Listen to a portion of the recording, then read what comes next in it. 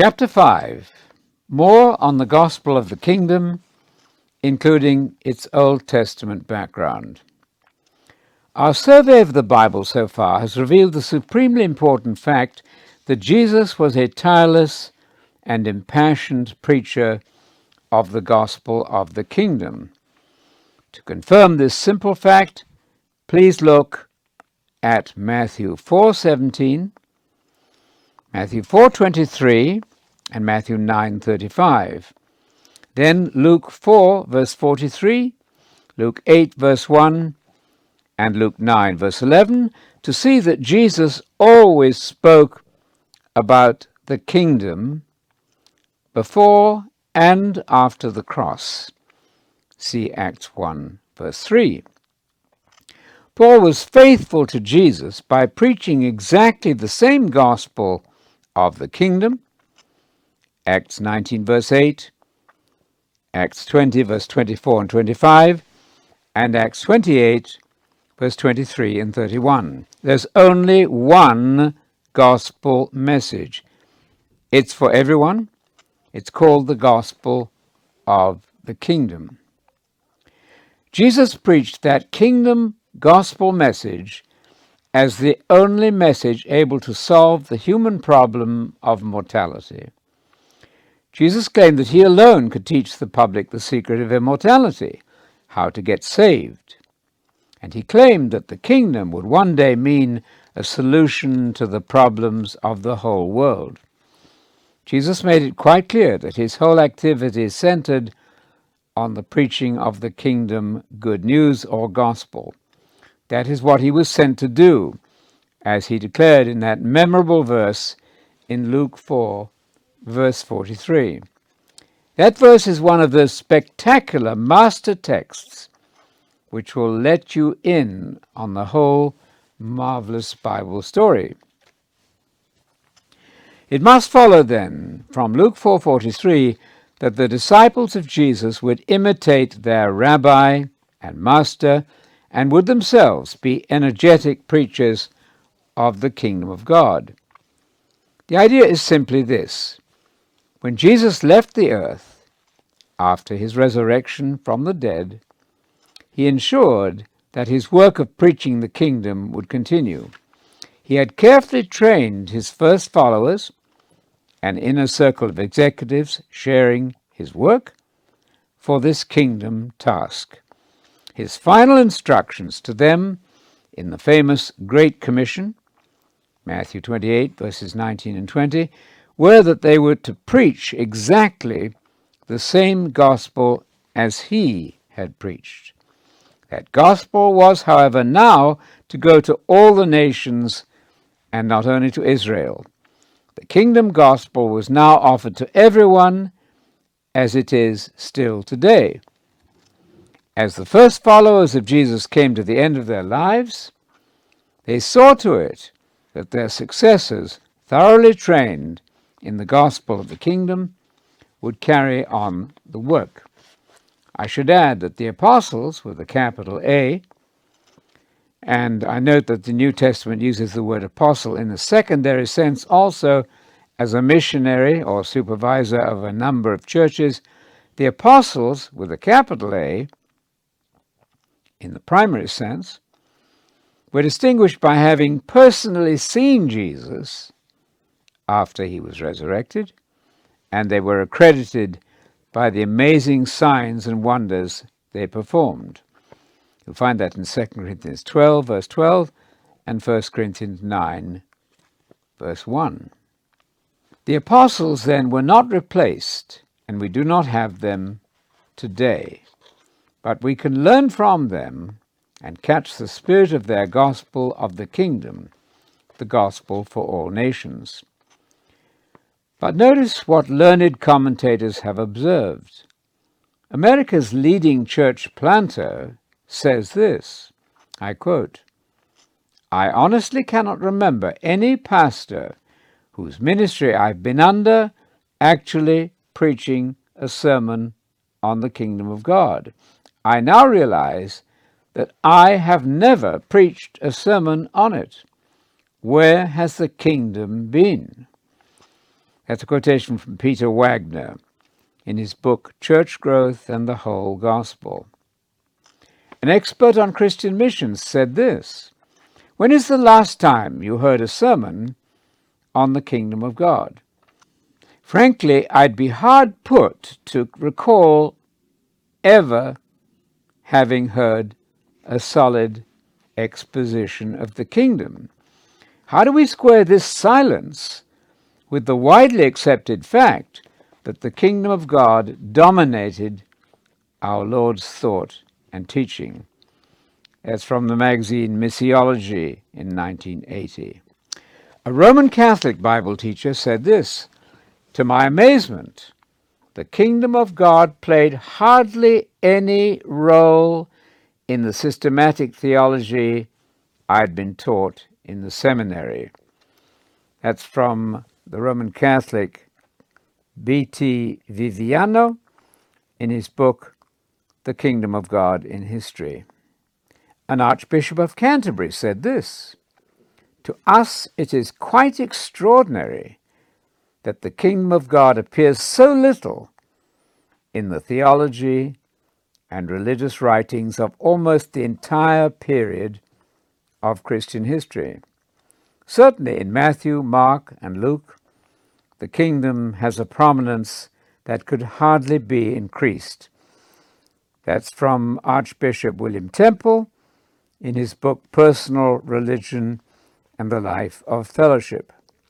An evangelical writer on the gospel said this: "How much have you heard about the kingdom of God? It's not our language, but it was Jesus' prime concern."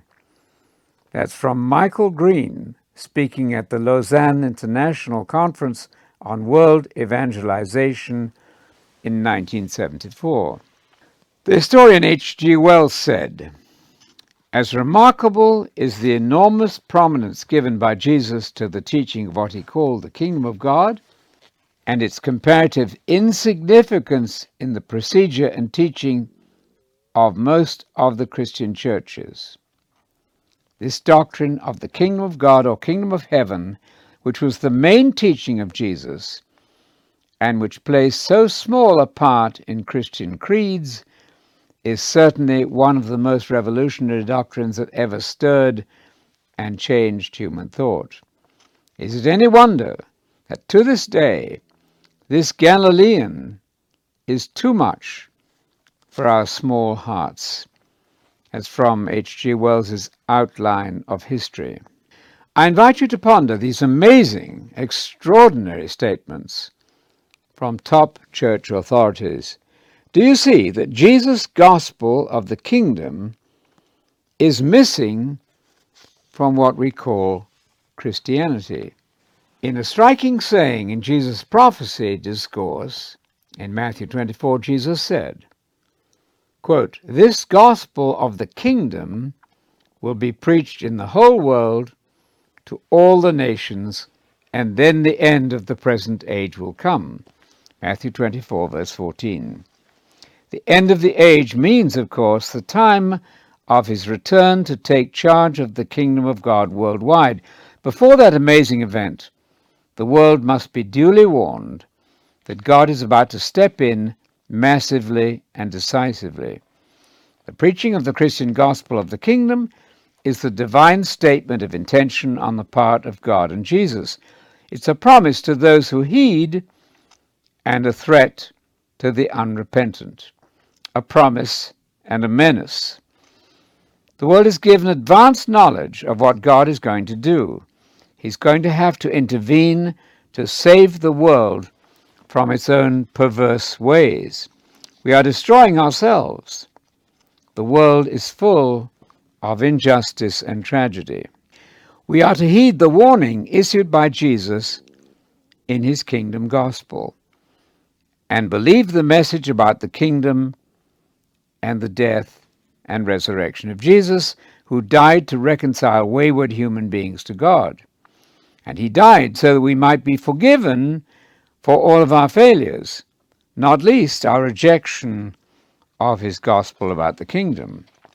Repentance, of course, implies that we begin to obey Jesus.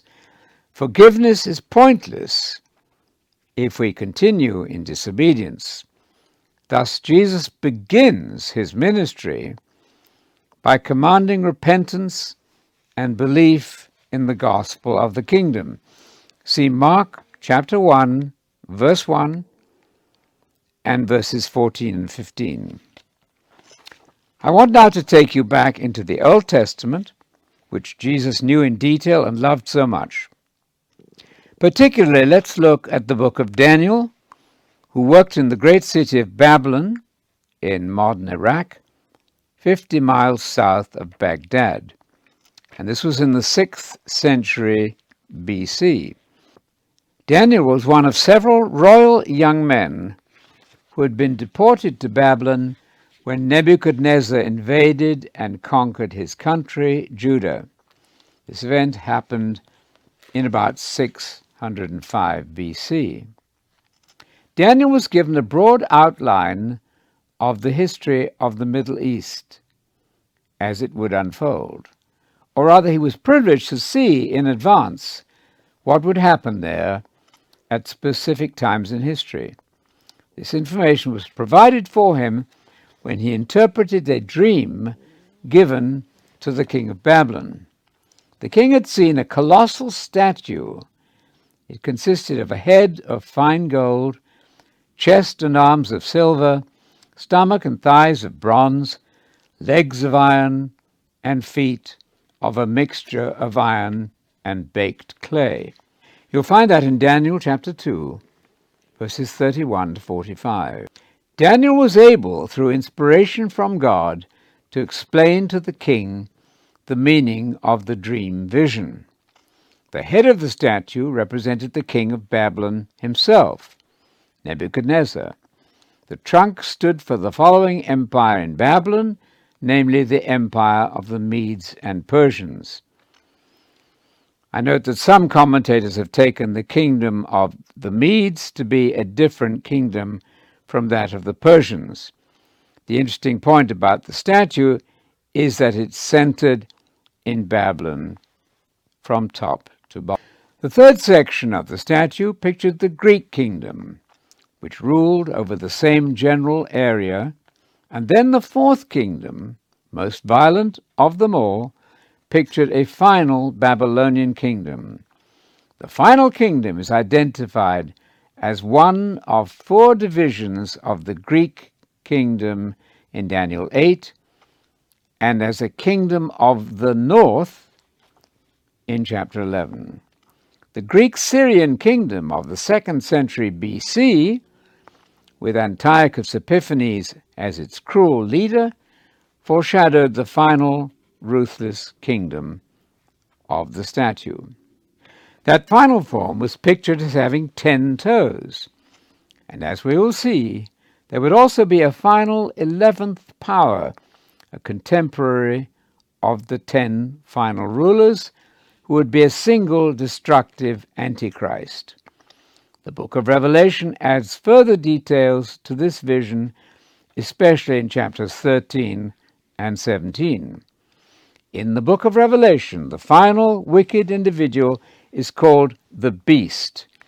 You'll find that in Revelation 11, verse 7, Revelation 13, verses 4 to 7, Revelation 17, verse 8, and verse 11, and verse 12, 16, 17, and 19. Paul referred to him as the man of sin, or man of lawlessness. You'll find that in 2 Thessalonians 2, 3 to 10.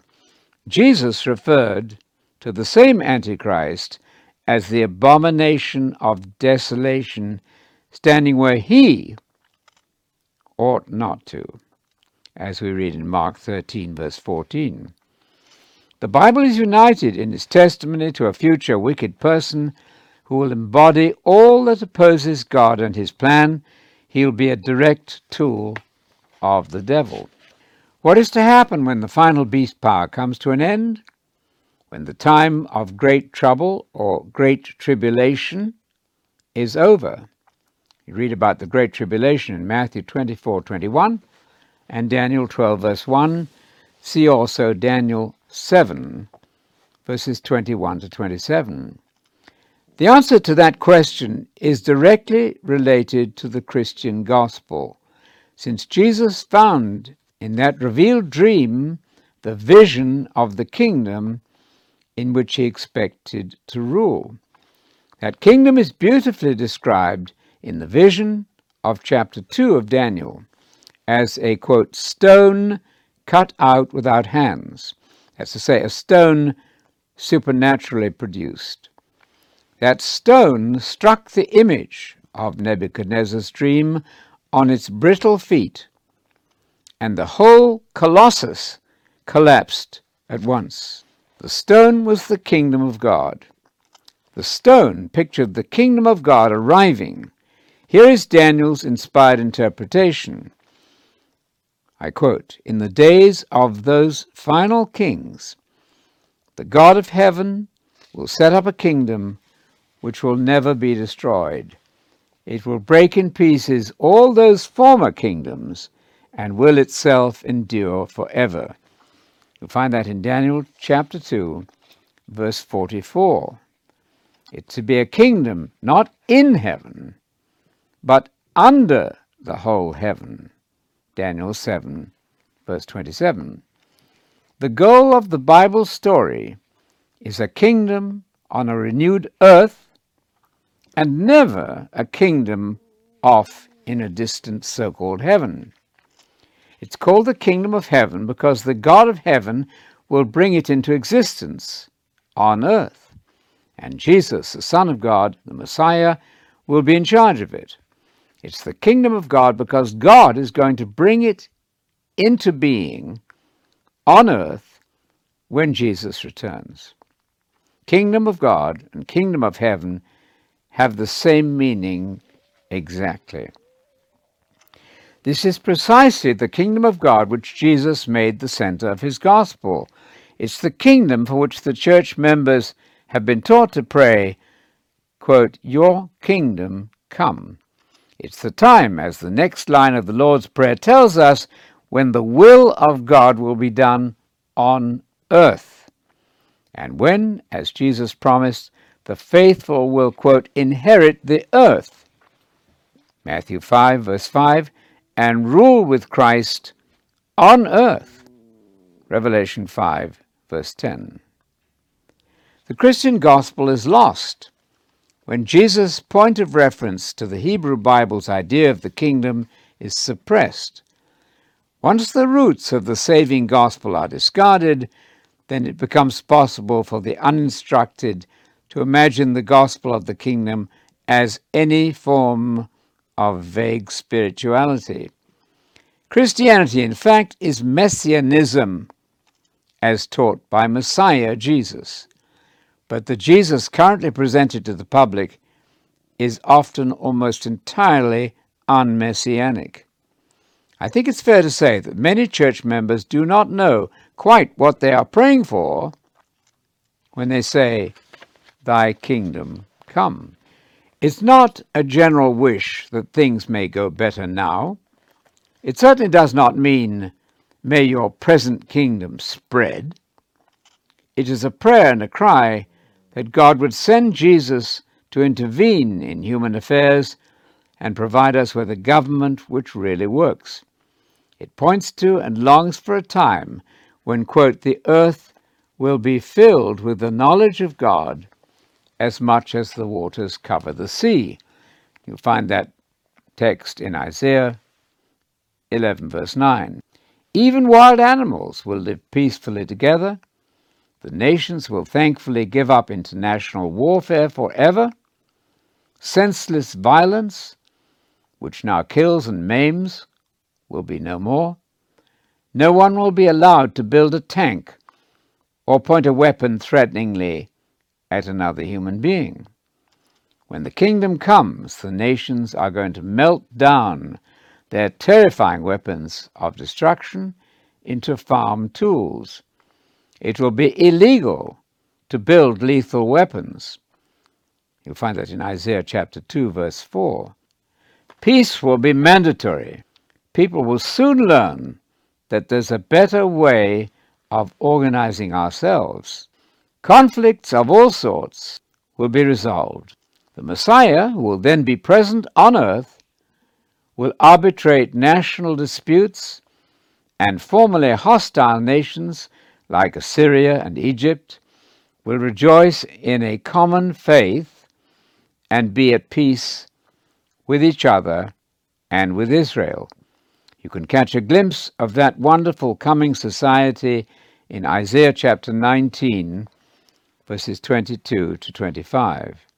The Old Testament prophets repeatedly speak of this glorious time coming. Even nature is going to reflect the dramatically different conditions across the globe. The lion is going to lie peacefully with the lamb, and children will play unharmed with now poisonous snakes. A veritable paradise will return to the earth. See Isaiah chapter 11, Isaiah 65, verses 17 to 25, and so on. Daniel speaks of that kingdom to come as a kingdom, quote, under the whole heaven. Daniel 7, verse 27. This is a kingdom quite different from any of the popular and mistaken notions of a kingdom in heaven or in the sky. The Bible nowhere speaks of us floating as souls in the upper atmosphere. The idea is no more than a popular fairy tale. The whole point of the biblical story is that God is going to succeed in bringing about peace on earth. If he were to scrap the planet and take everyone off to heaven, there would be no resolution of his great immortality project on earth. Paradise was once here on earth, and it's going to be restored. But only those who prepare for this event and help to promote it so that others can enjoy it too will be in that kingdom on earth. The essence of true faith is to believe in Jesus as the executive of God's grand design for our planet. At present, the deeply ingrained idea that we're supposed to go to heaven has all but submerged Jesus' outstanding utterance that, quote, the meek are going to inherit the earth. Matthew 5, verse 5, quoting from Psalm 37, verse 11. This revealing teaching of Jesus about the kingdom needs to replace all the careless language we now hear about, quote, going to heaven. If we read the Bible with an honest desire to understand its grand promise, we would do well to drop all reference to, quote, heaven as our future home and honor Jesus by imitating his language about the future kingdom of God on earth. Is it unreasonable to expect Christians to sound like Jesus when they speak of their aims and hopes? The book of Daniel is a marvelous treasure of background information to Jesus' preaching of the kingdom. In chapter 7, we learn that just before the kingdom comes, a terrible and beast-like kingdom will dominate the politics of at least the Middle East. It will be led by an anti-Christian figure called in the book of Revelation the Beast, and by Paul in 2 Thessalonians, the man of sin. Jesus spoke of this agent of evil who would destroy on a large scale just before the coming of the kingdom. This tyrant of evil is known also as the Antichrist. 1 John 2, verse 18. The apostles taught that the lying spirit and tendency of Antichrist was and is already powerfully at work in society. The final individual Antichrist has not yet appeared. The only defense against falling for the lies of this evil person is, quote, the love of the truth in order to be saved. 2 Thessalonians 2, verse 10. Daniel in vision saw both a government and its leader as a final form of evil human rule. He saw, quote, a little horn. A horn in the Bible pictures a ruler. Daniel was anxious to know about how the dreadful anti-Christian figure would be defeated. Then I wanted to know the true meaning of the fourth beast, the one so different from the others and so terrifying. It devoured and crushed its victims with iron teeth and bronze claws, and it trampled what was left beneath its feet. I also asked about the 10 horns on the fourth beast's head, and the little horn that came up afterward and destroyed 3 of the other horns. This was the horn that seemed greater than the others and had human eyes and a mouth that was boasting arrogantly. As I watched, this horn was waging war against the holy people and was defeating them, until the Ancient One came and judged in favor of the holy people of the Most High. Then the time arrived for the holy people, the saints, to take over the kingdom. Daniel 7, verses 19 to 22. That critical moment of time will be at the end of the Great Tribulation in the future. It will be marked by the return of Jesus in power and glory to establish the kingdom on earth.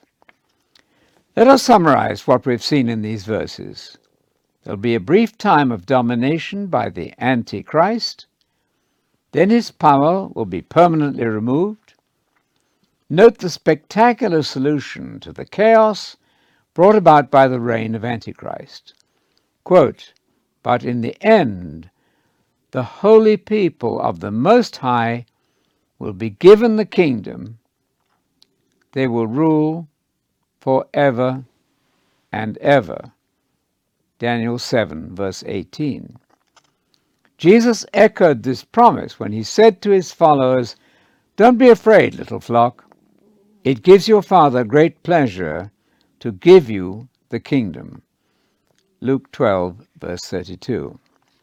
The vision of Daniel 7 shows that the saints are going to receive the authority to rule with Jesus. Daniel 7 makes this point 3 times, concluding with this grand vision of the kingdom. First, a short burst of evil as the Antichrist is on a rampage. Then, the blessed relief to be brought by the kingdom of God. I quote, he will defy the Most High and wear down the holy people of the Most High. He will try to change their sacred festivals and laws, and they'll be placed under his control for a time, times and half a time. But then the court will pass judgment, and all his power will be taken away and completely destroyed. Then the sovereignty, power, and greatness of all the kingdoms under heaven will be given to the holy people of the Most High. They will rule forever, and all rulers will serve and obey them. You'll find that in Daniel 7, verses 25 to 27.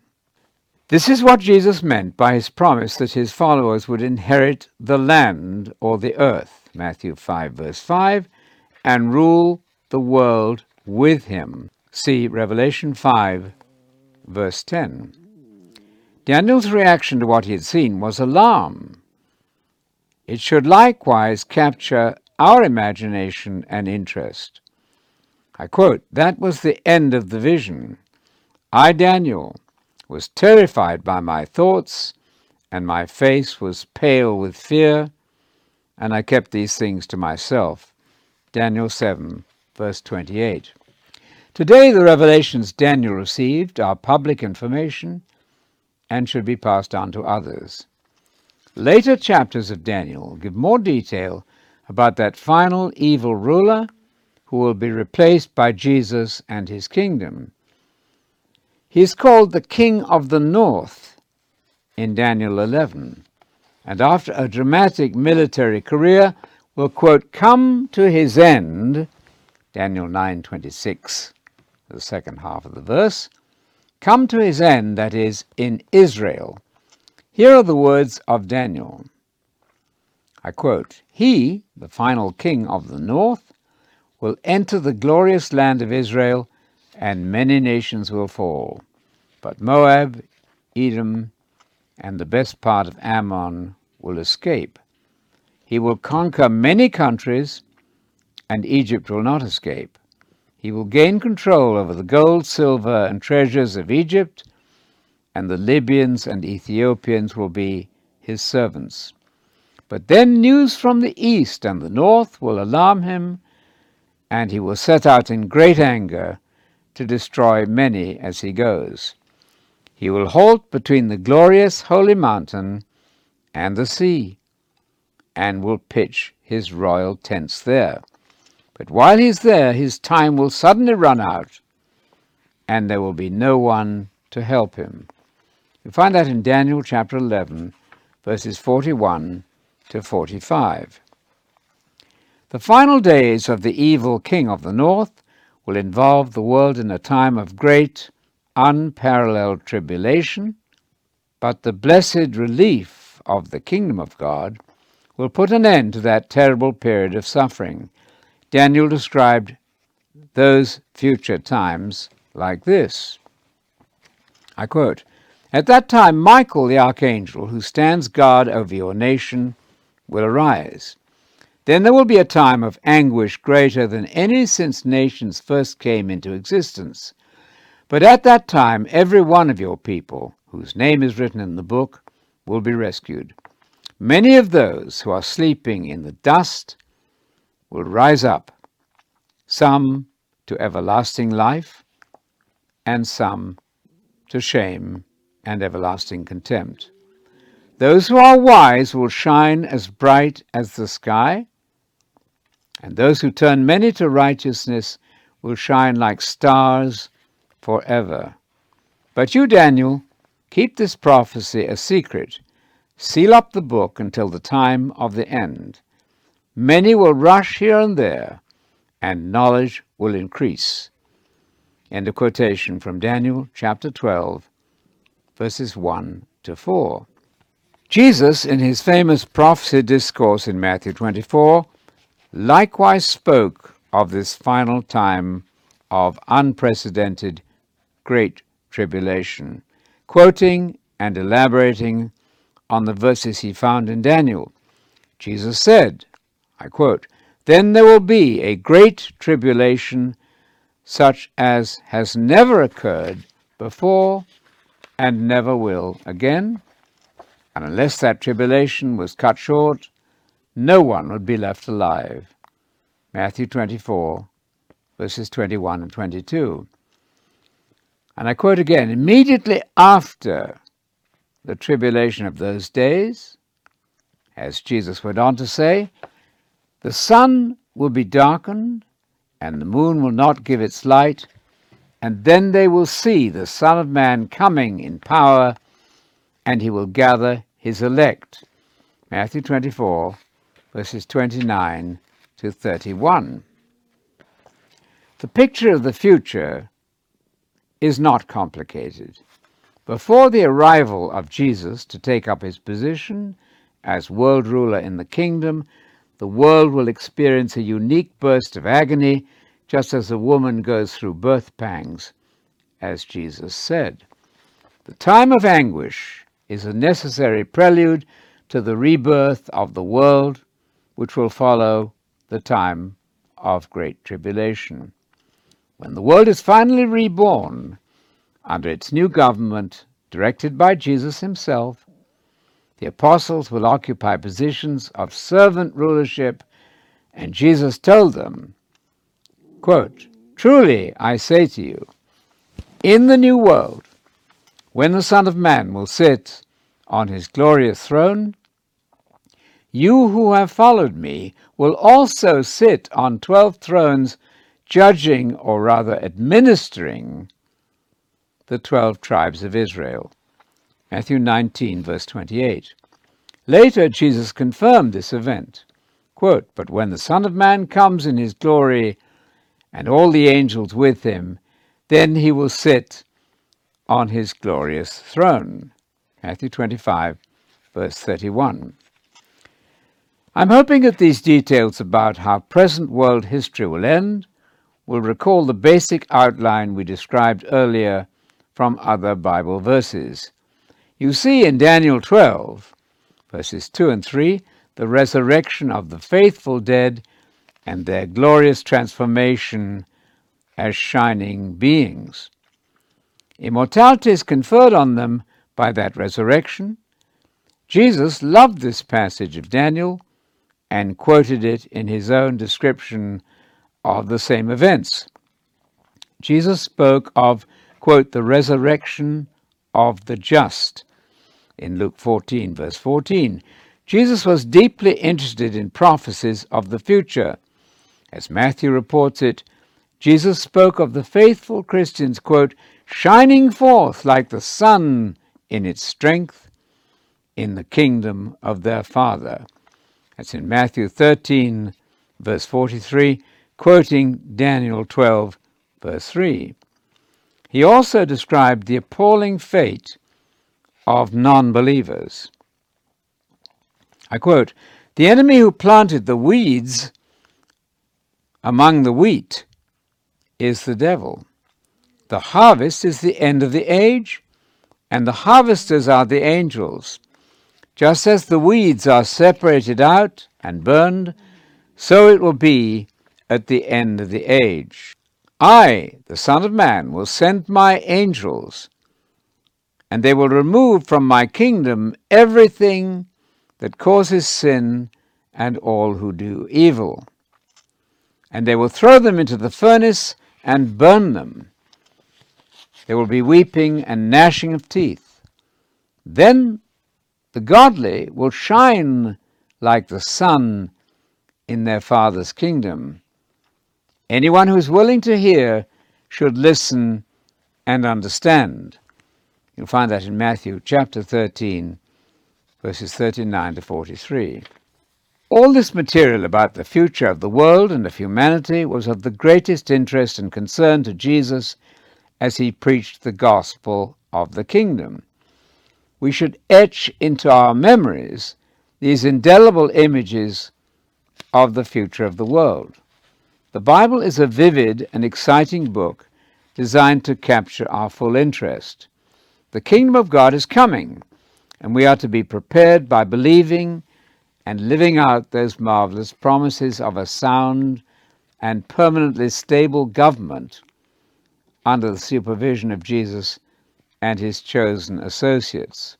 Social justice is notably absent in so much of our world.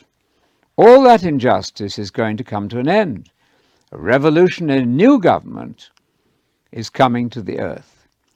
Jesus will be its first and supreme president and king.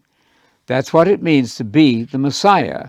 He is God's chosen world ruler.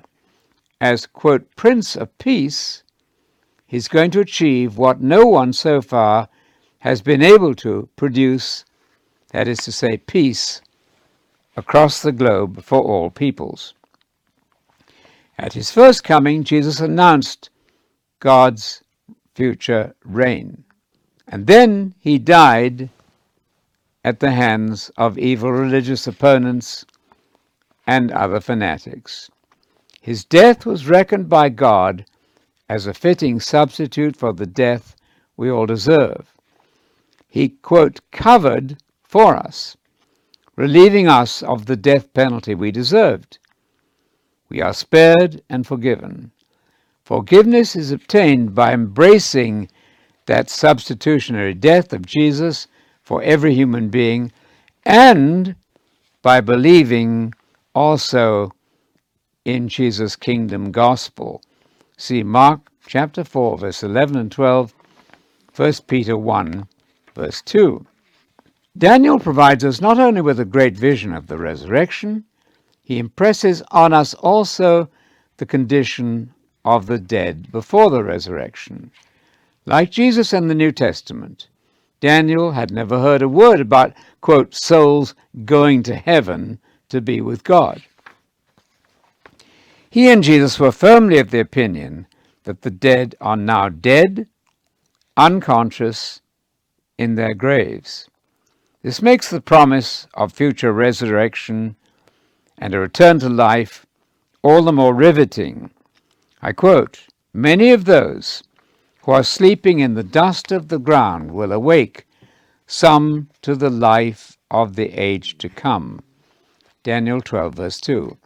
This simple verse tells us what the dead are doing and where they're doing it. They are, quote, asleep, unconscious, in the ground. But when Jesus comes back, they're going to wake from the sleep of death, and from then on, live forever. They will be given what the Hebrew Bible and the New Testament tell us is the life of the age to come, vaguely translated as eternal life.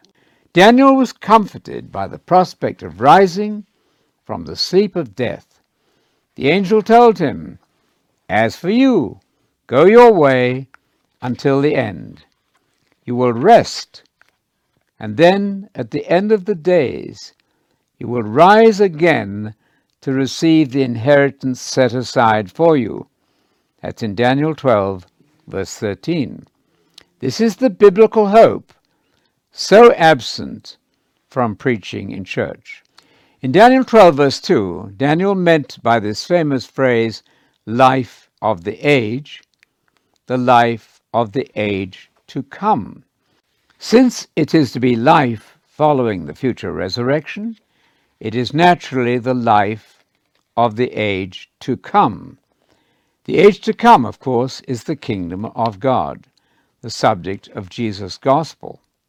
In the New Testament, the age to come has the same meaning as the kingdom of God. In our Bibles, you will find this expression, the life of the age to come, translated as everlasting or eternal life. This is an inaccurate translation and hides from you the fact that the future kingdom is going to replace the present evil age dominated by Satan.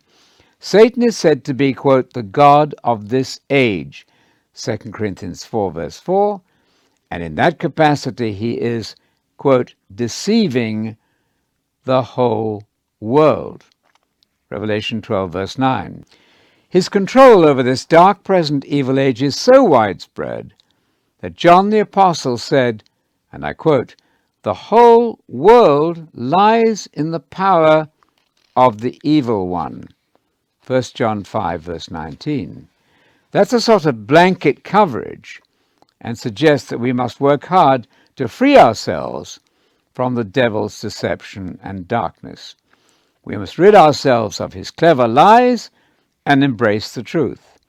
This is the only way to be safe and to live within the grace of God. Above all, we should not be complacent. We should earnestly pursue truth.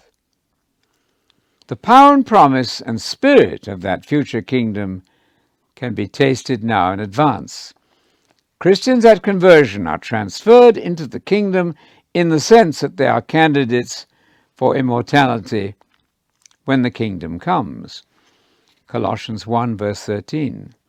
At conversion and belief in the gospel of the kingdom, Christians cease to be part of this world or age and take on a new loyalty to Jesus as King of the kingdom. Christians are now heirs to the kingdom, joint heirs with Christ, Romans 8, verse 17. They will inherit the kingdom when Jesus comes back. Christians, as we will see, are now to undergo a rebirth. Jesus said it plainly, "You must be born again." John 3, verse 3. Without rebirth now in this present life, we cannot enter the kingdom when it comes. Rebirth is absolutely essential if we are to be prepared for the life in the future kingdom.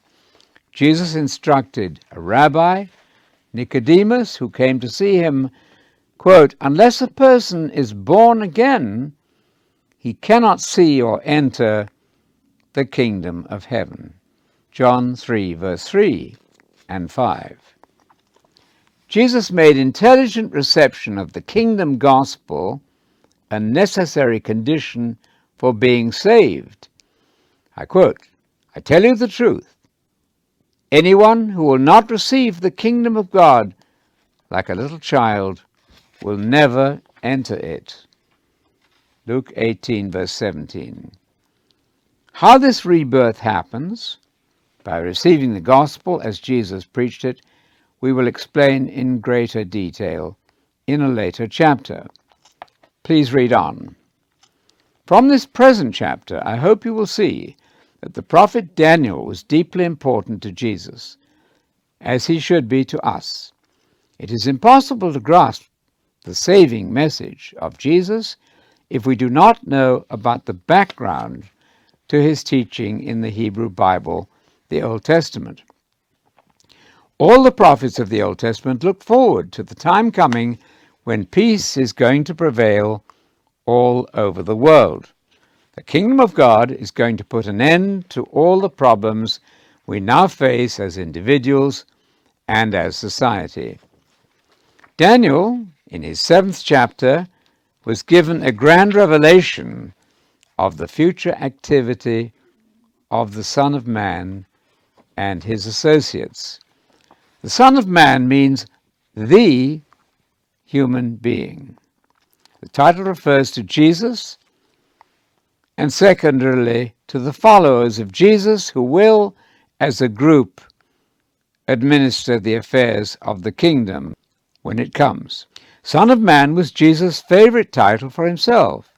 He knew about his own destiny in the future of the world, and he found that destiny described in Daniel's visions. Jesus is the supreme human being, supernaturally begotten by the one God of the Bible, the Father of Jesus. Jesus is the perfect model of a human being in relation to God. He faithfully carried out the will of God despite terrible opposition and trial. Jesus was also the model preacher of the gospel about the kingdom of God. He successfully carried out his commission to preach the gospel of the kingdom. As he said, preaching the kingdom gospel was the purpose for which God had commissioned him. Luke 4:43.